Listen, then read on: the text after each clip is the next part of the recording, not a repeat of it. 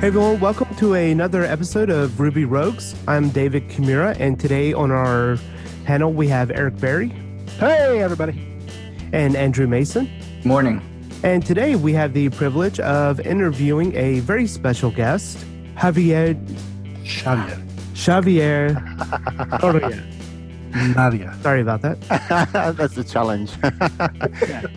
This episode is sponsored by Sentry.io. Recently, I came across a great tool for tracking and monitoring problems in my apps. Then I asked them if they wanted to sponsor the show and allow me to share my experience with you. Sentry provides a terrific interface for keeping track of what's going on with my app. It also tracks releases so I can tell if what I deployed makes things better or worse. They give you full stack traces and as much information as possible about the situation when the error occurred to help you track down the errors. Plus, one thing I love, you can customize the context provided by Sentry. So, if you're looking for specific information about the request, you can provide it. It automatically scrubs passwords and secure information, and you can customize the scrubbing as well. Finally, it has a user feedback system built in that you can use to get information from your users. Oh, and I also love that they support open source to the point where they actually open sourced Sentry if you want to self-host it. Use the code DevChat at Sentry.io to get 2 months free on Sentry's small plan. That's code DevChat at Sentry.io. So, Xavier, can you tell us a bit about who you are, what you're involved in, and just why you're famous in the community? Well, I don't know if I am famous, but anyway, he goes. So I have a background in mathematics. I started doing software professionally in 2000 and have been working on software since then. I have been independent doing freelancing for the last almost 10 years. And during all these years, starting with the 2000s, I have been always involved in some way or another in open source. In the 2000s, I was a bit into Perl. And after that, I got involved in Ruby, Rails. I've been in the core team since 2011, I believe. And my last work doing in open source has been Zeitwerk, which is the library we are going to talk about today.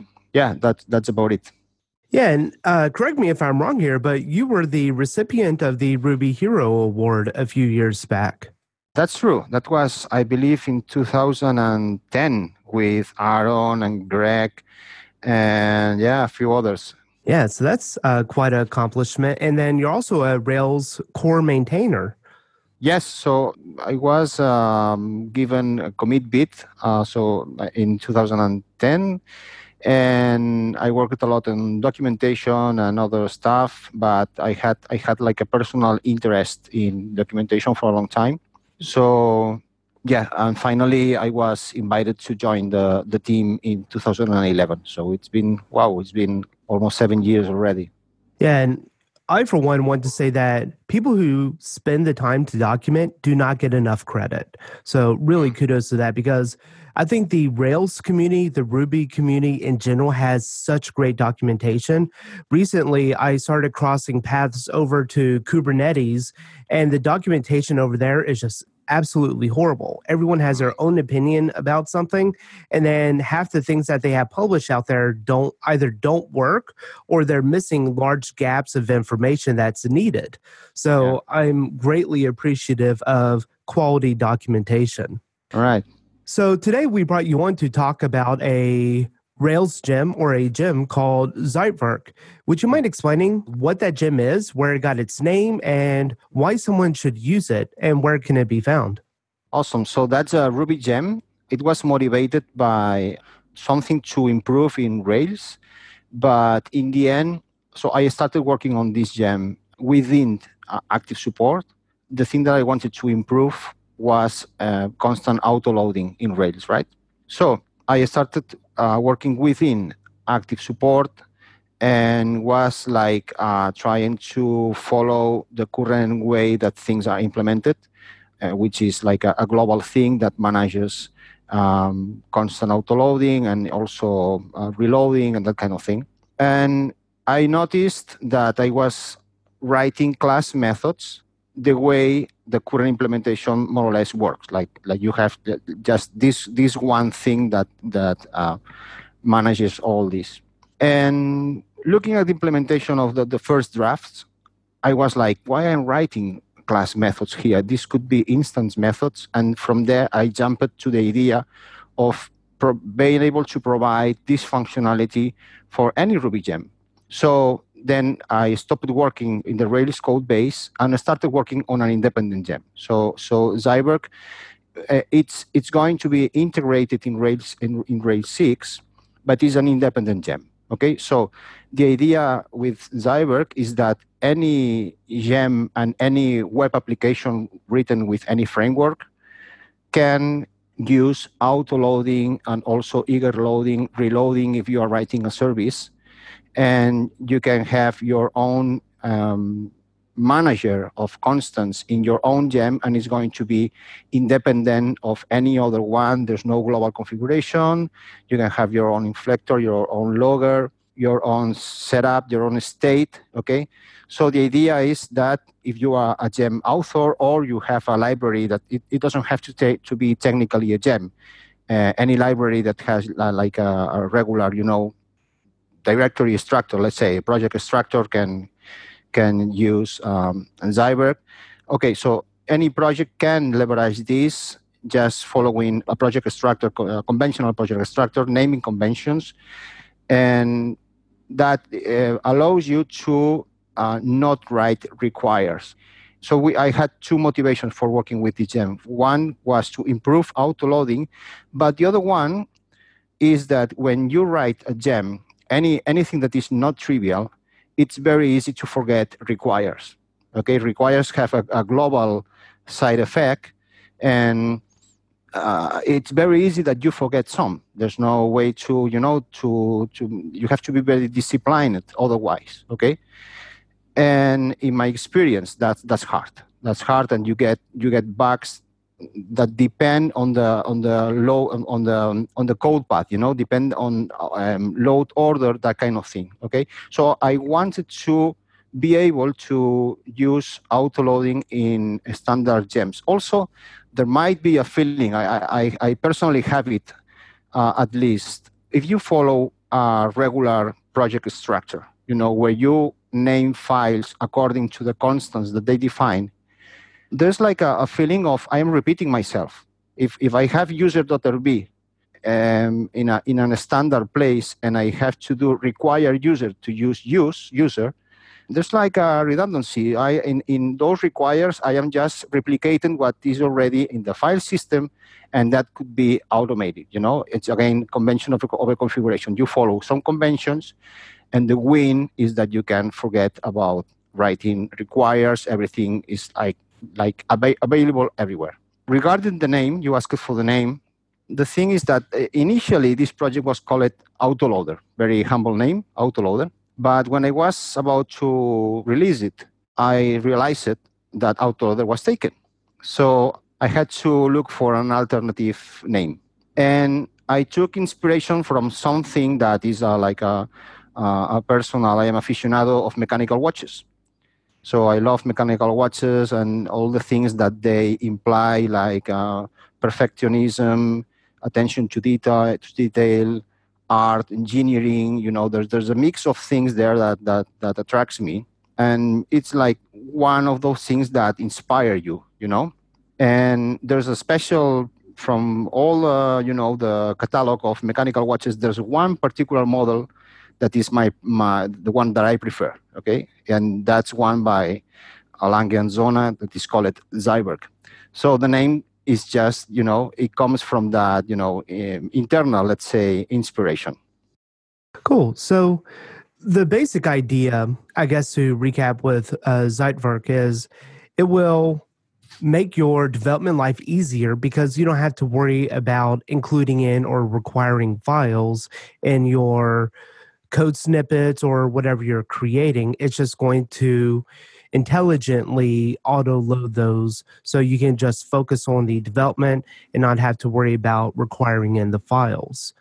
Is there any gotchas to that with having to maintain a certain kind of name spacing or file naming convention or anything like that? Or is there any chances of conflicting with another file or module? Yeah, so the idea is that the file names have to reflect the constant that they define, including parent namespaces, let's say. Well, namespace is not a formal word in Ruby. There's no like a formal concept of namespace, but we are going to use it just because we know what we mean, right? So, yeah. so for instance, if you have a file called user.rb, that file should define a constant called user, where the first letter is a capital letter, the rest of the letters are lowercase, right? Then if you have a directory, call it admin, and you have admin/user.rb, that should define something called admin : user, right? So directories represent namespaces. Yeah. The namespace can be implicit, which means that as it happens in Rails, if you have just directories and you do not have a file called admin.rb, you just have directories that are called admin, then Zeitwerk, as Rails does in classic mode, we say today, is going to define a module for you. So you can spare, defining a file just to define the admin module.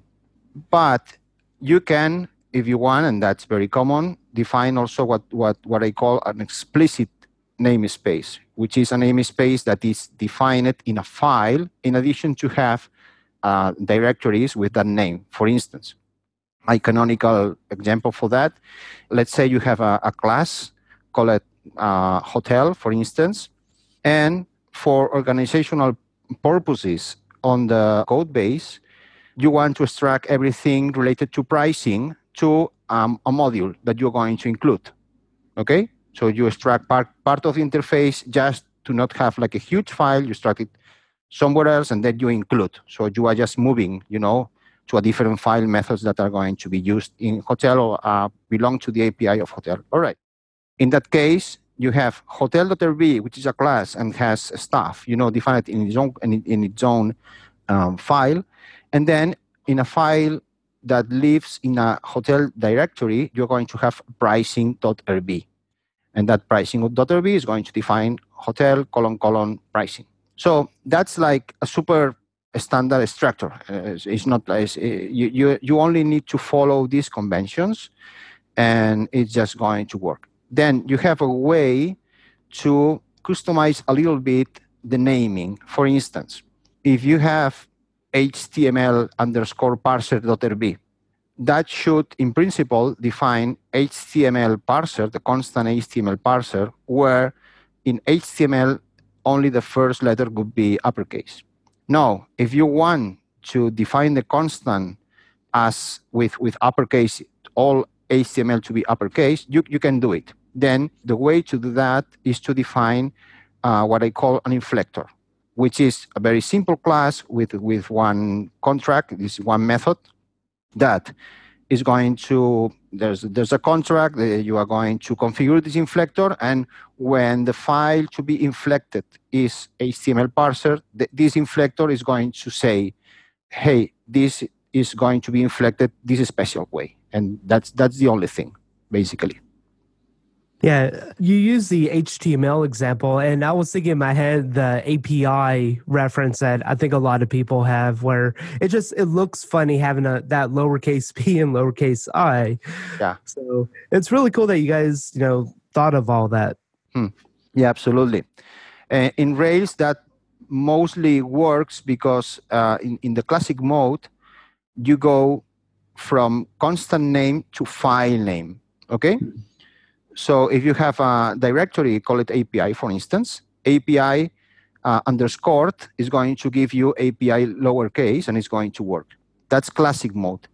In Zeitwerk, we go the other way around because the techniques that we use, we can talk about that if you want, go in the other direction. So in classic mode, from the constant name, you go and find a file, while in Zeitwerk mode, given a file name, you're going to infer which constant should that file define, okay? That's in opposite direction. So having an API directory needs some help with a custom inflector, or if you are in Rails, defining an acronym would work as well. in the initializer, you can define an acronym for the Rails inflector, because so the Rails integration of Zeitwerk sets as inflector active support, because that's what a Rails programmer would expect, right?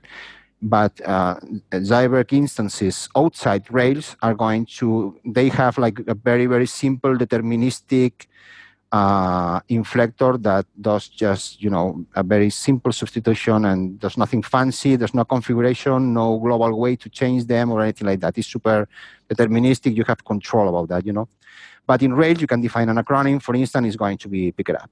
When this launches in Rails 6, do you expect to see a performance increase then? I don't know. The main motivation for this is the semantics or the logic, let's say. Right. The technique that has been used in Rails since the beginning, what we call now classic mode, is based on the cons missing callback. And the cons missing callback has some limitations.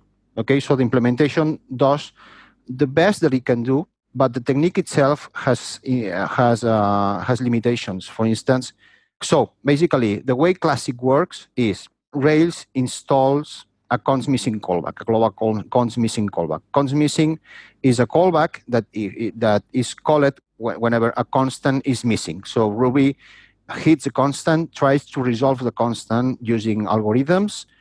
If the constant cannot be resolved, then it is going to call cons missing, which is a callback. The default callback is the one that raises name error, but if you override that callback, it's going to call you. All right. So you get the constant that was missing, and you get the module in which that constant was referenced.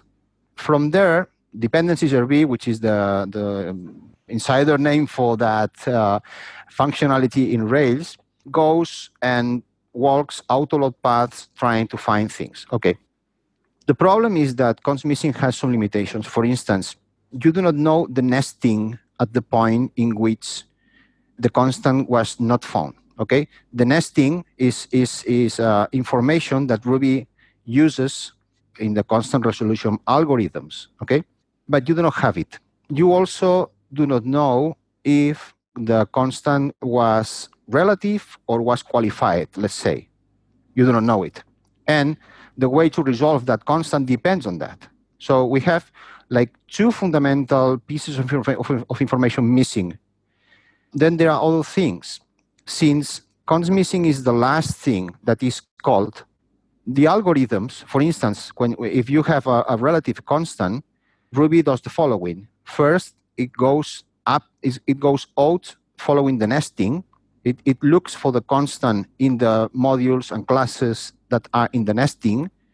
And if it is not found in any of those, then it walks the ancestors of the most inner modular class in the nesting. And well, that's more or less the thing. Okay. And only at the end, this is not like a precise definition of the algorithms, right? But the point is, only at the end of this walk is going to call cons missing. What happens if the constant that you are looking for is defined in one of these spots? Should be defined, should be lazy loaded from one of these spots, but while walking, it finds a constant with the same name somewhere else. It is not going to call cons missing. It is going to resolve the constant against something that was not your intention. And sometimes these things depend on load order as well.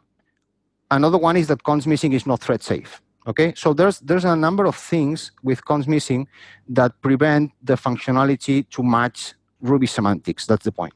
And in the algorithms, when you say that Ruby checks if the constant belongs to a given class or module, there's a step that says if it does not belong, is there an autoload for this constant in this object? And if there's an autoload, goes and executes the autoload. So autoloading, in this case, we are talking about module autoload, which is something that is present in Ruby. Okay, so classic autoloading in Rails does not use module autoload at all. It uses this trick with cons missing. In Zeitwerk, we use module autoload because in every single step where Ruby checks for the presence of constants, it checks if there's an autoload for that constant. And if it's there, it goes and loads the file associated with the autoload. And that is the central idea in Zeitwerk, to base autoloading in module autoload instead of const missing. But this couldn't be done in the past. So const missing was the best that we had.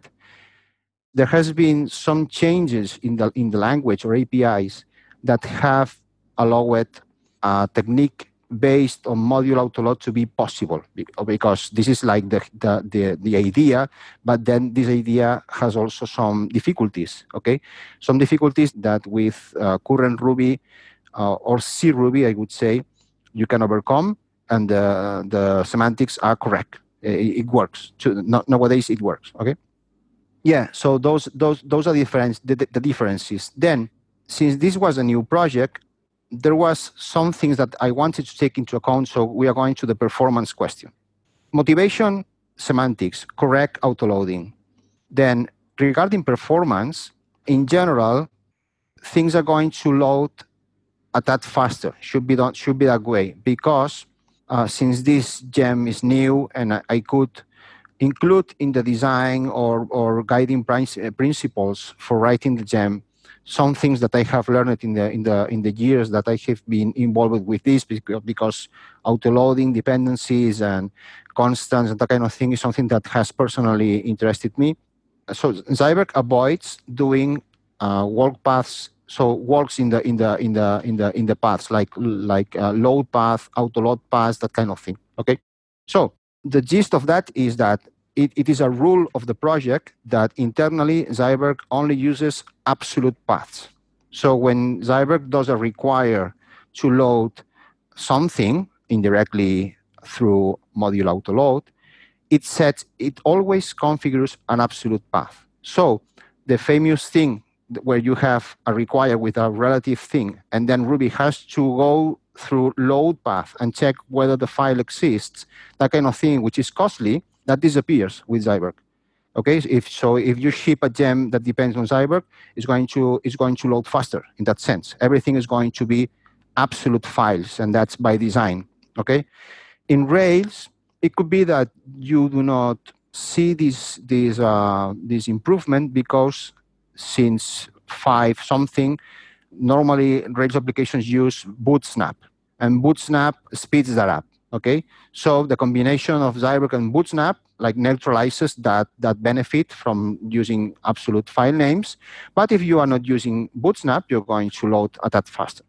This episode is brought to you by TripleByte. Applying to programming jobs sucks. You have to put the right keywords in your resume, you spend hours and hours on the phone screens and take-home projects, and that's assuming the company even responds to your application. Well, if you're a software engineer, TripleByte can help. They work with over 400 top tech companies, from big names like Dropbox and Adobe to exciting startups. You do one brief online interview with them, and if you do well, you go straight to final interviews with the company on their platform. It's like the Common App for software developers. TripleByte does not look at your resume or where you went to school. All they care about is if you can code. I've helped dozens of software developers with various credentials get jobs, and this looks like a terrific way for you to get in and get interviewed and get a job without a lot of the hassle and overhead. You can go check them out at triplebyte.com/rogues. That's triplebyte.com, byte as in 8 bits. As a special offer for listeners of this show, if you take a job through TripleByte, they'll offer you a $1,000 signing bonus. Yeah, so is there going to be any issues with non-UTF-8 characters in previous directories? So let's say if my name has a umlaut in there, and that's not part of the Rails application at all or the directory structure, but it's the name of my home folder. Because it's using absolute paths, is there going to be any issues like that? Or is it going to just, work as we would expect it? All right. So another of the principles of the project, like I have these 10 rules of Zeitwerk. Okay. So another of the rules is that Zeitwerk does as little hacking as possible and depends only on APIs and standard Ruby. We have to do some little things, but I've tried those to be a minimum. So the answer could be, if the standard Ruby file iterators give that file in a correct way, and then require is able to, to load a file that contains those characters, it should just work. Cool. And this is kind of a parody question here, but would you be able to load the Zeitwerk gem into Zeitwerk to speed up the relative requires within Zeitwerk itself? Good question. I have not found a way to do it in the sense that, it's the bootstrapping problem, okay? I need the logic that is implemented in Zeitwerk to be able to autoload itself, okay? So no, it doesn't use itself. It could be like beautiful, but not there, at least today. And so with the finding of files, I really liked how you guys said it's going to go to basically the closest matching file near where it's, essentially being called for. Is there any kind of indexing of absolute paths of a Rails project that could be used as like a partition map to find them even quicker? Or are we talking about diminishing returns at this point?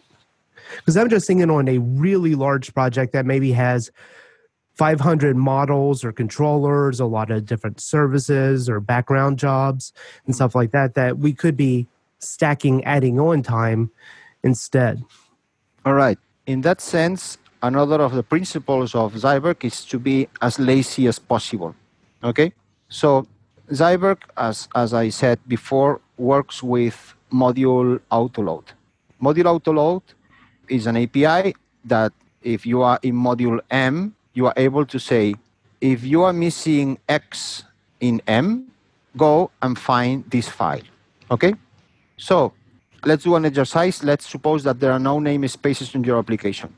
You have one autoload path or several autoload paths. An autoload path represents the root namespace, which is object. Okay? So when Zeitwerk has an initial step, you have to configure these paths. If you are in a gem, it puts lib directly as an autoload path, let's say. And in Rails, typically you have several, like app models, app controllers, whatever, So what Zeitwerk does is it does one walk of these things to set autoloads that correspond to the files that it finds. So it walks app models, and if it finds user.rb, it's going to set up an autoload in object to load user.rb associated with the user constant. Okay? So it's going to do one walk just to set autoloads. It is not going to recurse into subdirectories. One of the technical difficulties that you have with this is namespaces. So the first prototype of Zeitwerk was written in maybe one afternoon, and it was 60 lines of code. So supporting this without namespaces is relatively easy. It's with namespaces that the thing starts to need all the techniques, and it's going to, it needs a little bit more of thought, and that's the prototype. From there to the gem, we have, so more lines of code and more time. Okay, so if you have a namespace, then it is not going to descend into the namespace eagerly. It is going to do it lazily. For that, I use a trick, which is so if you detect that there's an admin directory and there's no admin.rb, what I do is I set an autoload on the directory. Okay, that's one of those little tricks that the library uses, because autoloading is for loading files. Okay, there's no require of a directory is not well defined in Ruby. Well, it's not defined at all. You have to load files. Okay, so in order to be able to be lazy, we set an autoload on the directory, and then there's a very thin decoration of kernel require. This was one of the changes that was needed for this to be possible and happened in Ruby 2.3, in C Ruby 2.3, which is that autoload, previous to that version, didn't use kernel require. Autoload used an internal implementation in C, something that you couldn't decorate.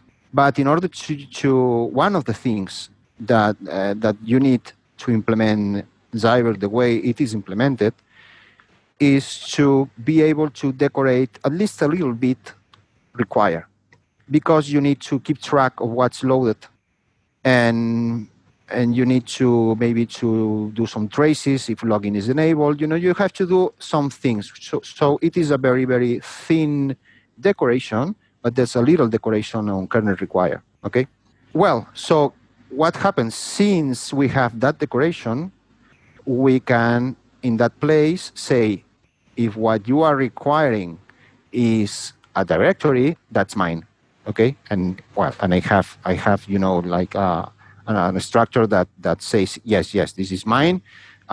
We are in charge of this one. So in the case of a directory, kernel require is not called at all, upwards. So we intercept that one, and then when the admin namespace in this example is used, and we know that because the require has been triggered, then we descend into admin, okay? And that could be distributed in several root paths. Let's say you could have admin in controller, you could have admin in model. In that moment, you descend and set autoloads in admin, because you cannot set a qualified constant name with autoload. Autoload only accepts a simple name, okay? You have to have the object in which you want to put the autoload. So in order to autoload admin : user, you cannot put in object autoload a string admin : user to this file. You cannot do that. You have to wait and have the actual admin module, the object. Okay, let's refresh that in Ruby, constants and class and module objects are totally separate entities. They have nothing to do except for the coincidence when you define them. Normally you store them in a constant, and from the constant assignment they get the name. Okay, but that's it. From that point on, they are totally independent entities, and a constant is like a variable, is a storage. So when you say the string class and you write a string, that's really an expression. It's a constant. It's like a variable. Okay, it has a value stored, and the evaluation of that expression is a class object. Okay, so in Ruby everything are objects, class and modules are objects, and we do not have a special syntax for classes. All right, so we need to wait for the actual module object in order to be able to set the autoload on the, in this example, the user, nested constant. Okay, so we do that lazily. Also, there's another trick, which is what happens if you have an explicit namespace. So you have hotel.rb and hotel/pricing.rb. That's the most tricky one, because in order to load hotel pricing, you need to have the hotel class, the hotel class object. In order to have the hotel class object, you need to evaluate somehow the hotel.rb. That's the file that defines hotel.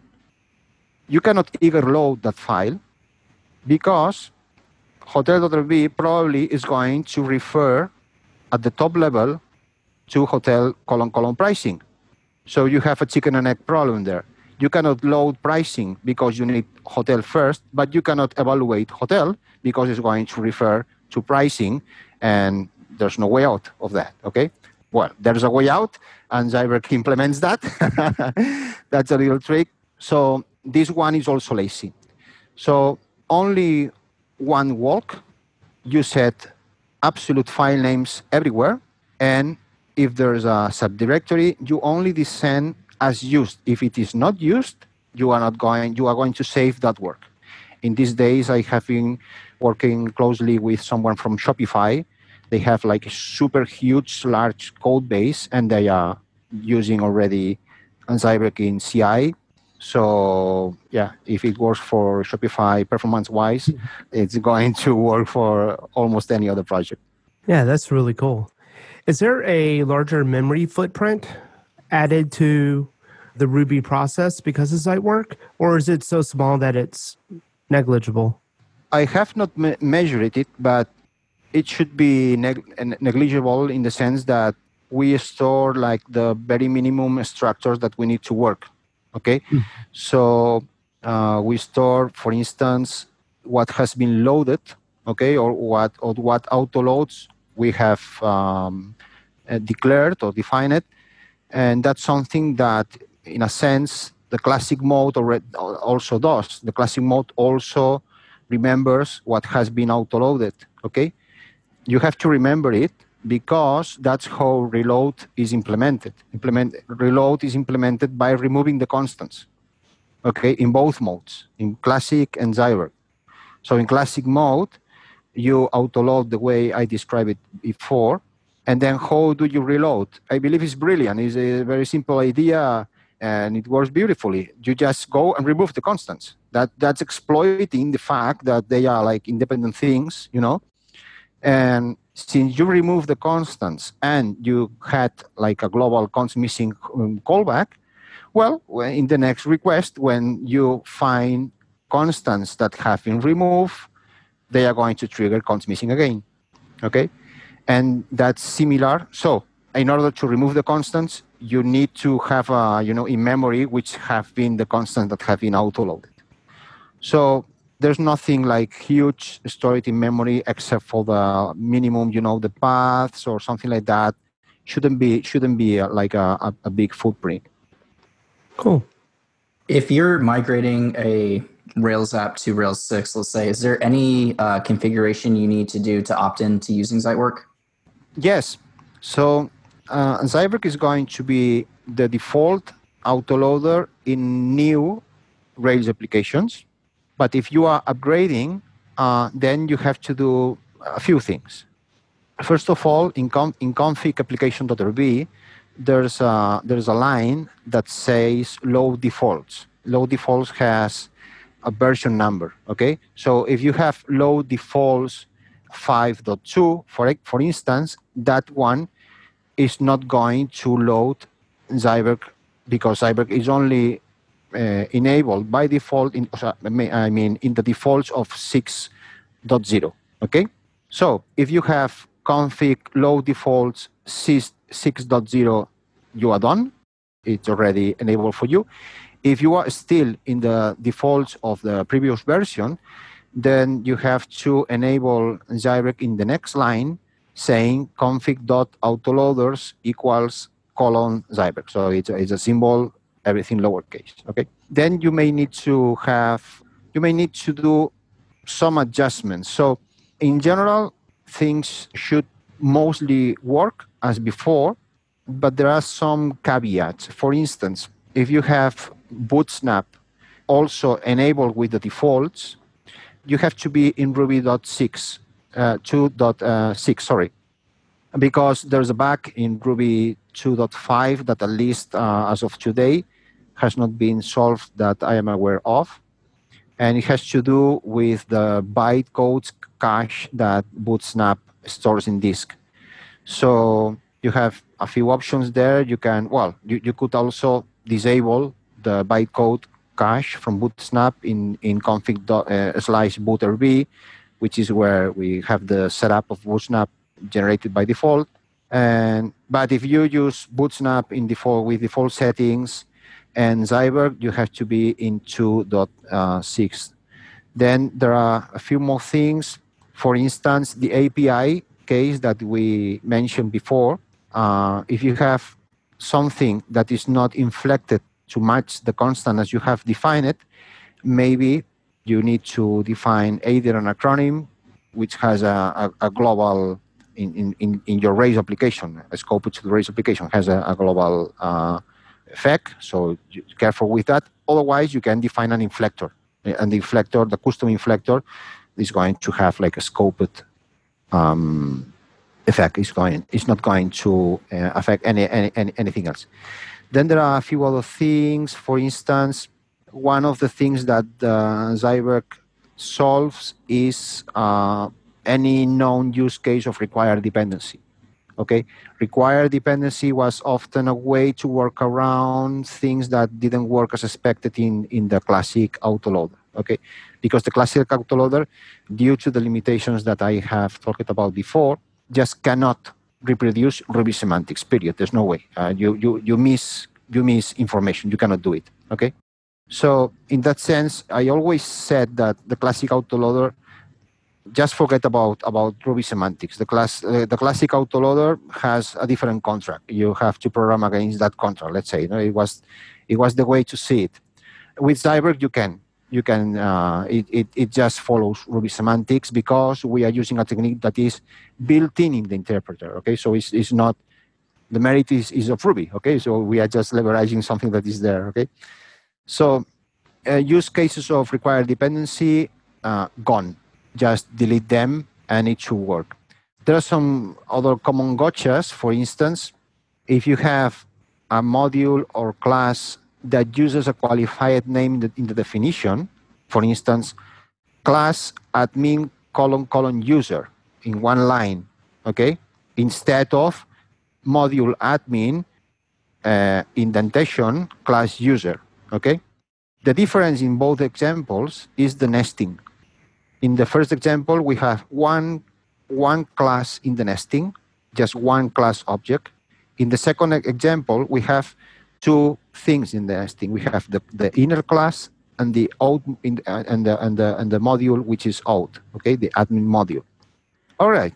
The way the classic autoloader worked, it could be depending on the load order. That if you have a relative constant in the body of that class. In the first example, in the example with a qualified namespace, it could be the case that it founded the constant, whereas Ruby couldn't find the constant. So it could be finding the constant in a way that it didn't work in Ruby.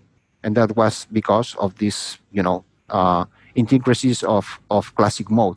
So since Zeitwerk is following Ruby semantics, the constant is not going to be found. That's like an edge case. I mean, it could happen. If you by luck had that situation, it could happen. Then you just go and reference the constant correctly. Okay, either you split the definition above, or you force that you are referring to a constant in a certain place, something like that. There may be some, very, very edge cases, but that could be the most important, things to be aware of. Yeah, one thought I had. So it sounds like you would be able to support calling a instance of a new class, which is actually in existence in a top-level namespace instead of within the module and within the class that you're working in. But you would have to explicitly define the path for loading that file. Is that accurate to say? In the gotcha that I was mentioning before, okay, so the problem is, I don't know if it's exactly that, but let me explain. Mm-hmm. Let's say you have to have a coincidence of constant names in different places. Let's say you are in admin : user with a qualified name in the class definition, all right? And then you internally are referencing to an X constant, let's say. Okay. It could happen that you have an X constant defined in the top level, what you said. Mm-hmm. But it could happen that you also have an X constant in the admin namespace. Yeah. All right? Okay. Ruby would not find, in any case, the constant defined in the admin namespace. It would resolve always to the top level X, because admin is not in the nesting. So that's what Ruby would do, and that is what Zeitwerk is going to do.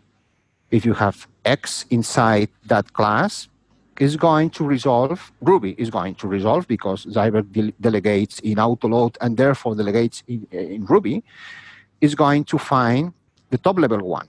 The problem is that since in classic mode const missing does not know the nesting, classic mode assumes that the nesting is the one with indentation, more or less. There's an exception implemented in some place, but maybe you do not hit that exception.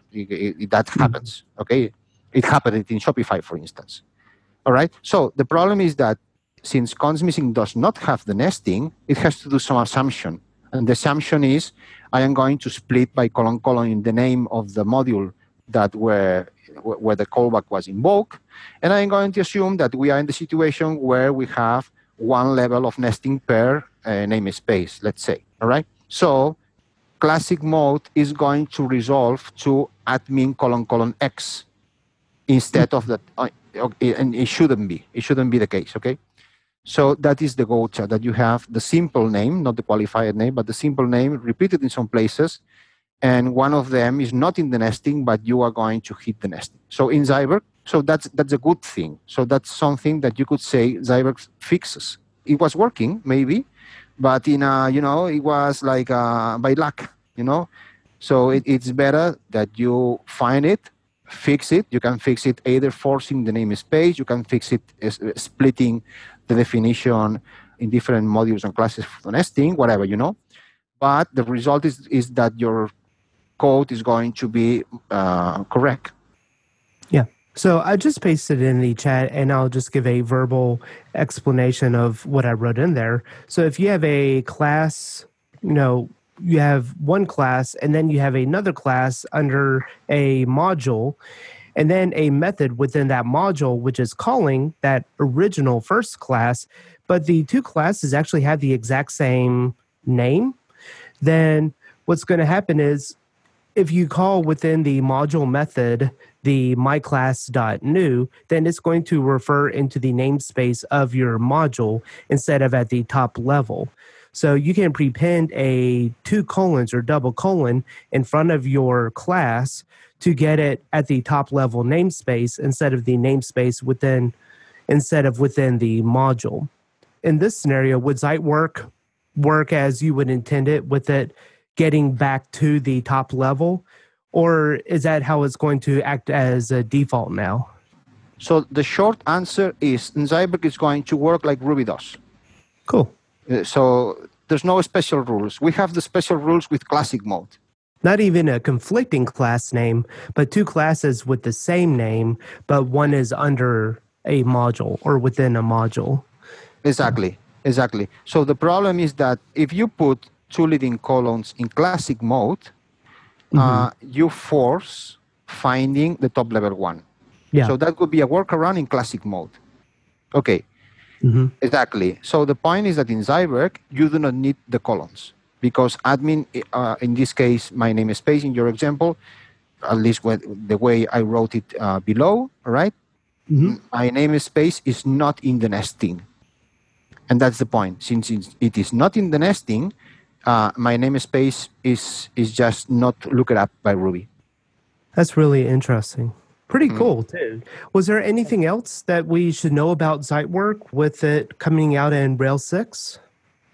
Not really. The message is that you are going to have the same semantics as Ruby, way less gotchas, if any at all, control about inflection, a way to introspect. Also, there's a way to lock the activity of Zeitwerk, either in your Rails autoloader or globally.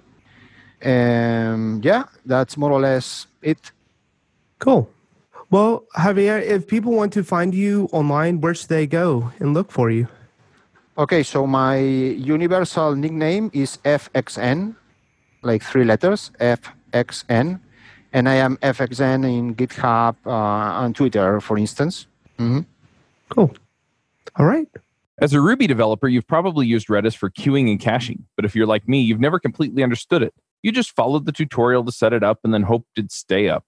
Now that I'm building my own services for other people, I realize that you and I often don't have the desire or time to run an ops or DevOps team or do it yourself. Plus, since you're not a Redis expert, you're not exactly sure how to know what it's doing. That's why I love Redis Green. No setup. It runs on any AWS region I want, so I can run it near me. And the tooling is amazing. I have to tell you about this feature, actually. It actually maps the memory you're using and tells you where all the memory is allocated. So this makes it really easy to see what's going on in your Redis setup. It also runs on AWS, so it scales easily and can alert you when it hits certain thresholds in performance or capacity. Sorry for going all fanboy on you, but I love this tool. Here's the thing. If you don't want to do ops or are already on Heroku or something, then use Redis Green for the rest. It's simple, yet powerful. Check them out at redisgreen.net. Well, let's move on to picks if we have nothing else. All right. Eric. Yeah, I've got one that I'll share, and it's one that I don't know if I've shared before, but it's a tool that every time I sit down with another developer, they're like, hey, what's that? And it's called Octotree. It is a Chrome extension that will allow you to traverse GitHub with its own built-in navigation. So instead of going to GitHub and pressing T and then start typing or even navigating through the folders, it actually has a full folder tree that you can open up as a sidebar and navigate around. So it's an open source project. Huge respect to the team behind that. But it's, Octotree. And I think just Google it, Octotree. Is it just a browser extension? Yeah, it's a browser extension. I think it's only for Chrome, though. Cool. Right, and I'll hop in with one. So I have 3 kids, ages 2, 4, and 5, and as such, I like keeping them occupied sometimes. So I got them Nerf guns, or the little Nerf shooters. And so we've been having a blast with that, shooting things off the counter and making the wife upset. So it's been a lot of fun. And the other day, I went out and got a daddy Nerf gun. It's a big Gatling gun, while they have these little single shooters. So I'm chasing them around the house, shooting them with the Gatling Nerf gun. So it's a lot of fun. And they love it. All right, and Javier, do you have any picks? All right. So as I said at the beginning, I am a consultant nowadays, and I need to keep track of what I do. And I've used a few things in the past, but they are normally services of some sort, either remote or running locally. And that always made me a little bit nervous. You have a service that is counting time. What if there's an interruption? I don't know. I don't quite like the idea that something has to be continuously running while I work in order to have an accurate time. So I discovered a while back a command line utility, very simple but very useful, call it Time Trap. So Time Trap is a command line utility where you can log anything that you do. And it is just an interface to an SQLite database, basically. So you say, I am starting working on this, that's a row in a database, done, all right? You can have a shoot down of the machine or whatever, it doesn't matter. And when you are done, you say you are done, it registers, it compares timestamps, whatever, you can resume tasks, you can list, you can grab them. So it has an interface, to be able to access that and list your history, have different sheets for different projects, whatever, But it's very simple. I believe that thing is brilliant. So that is my pick. Awesome. Well, it was great having you on and talking with you today. Definitely learned a lot about auto-loading, a lot more than I knew that there was to learn. So thank you very much. Yeah, my pleasure. All right. And we'll call it a wrap. We'll talk to everyone later. Bandwidth for this segment is provided by CacheFly, the world's fastest CDN. Deliver your content fast with CacheFly. Visit CacheFly.com to learn more.